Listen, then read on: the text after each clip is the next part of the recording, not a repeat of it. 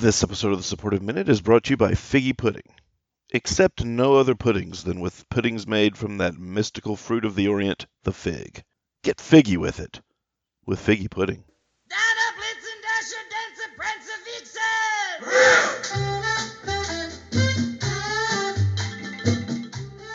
Vixen! Welcome back to the Supportive Minute. I am Supportive Guy, and you're listening to the Supportive Minute. I'm joined today by that bastion of redemption, the Grinch. Mr. Grinch, now, the Grinch is not your real name. Is that correct? Well, it was a family name on my mother's side, and I thought my own name, Pratt, if I ever got known in the theatre, might be unfortunate. I see. Let me ask you this. Do you ever regret leaving your Grinchly ways? Good heavens, no. I think any actor who gets typed is very lucky.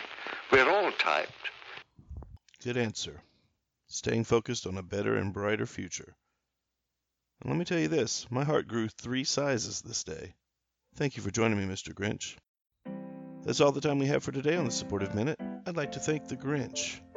Until next time, remember, happy holidays, Merry Christmas, and you have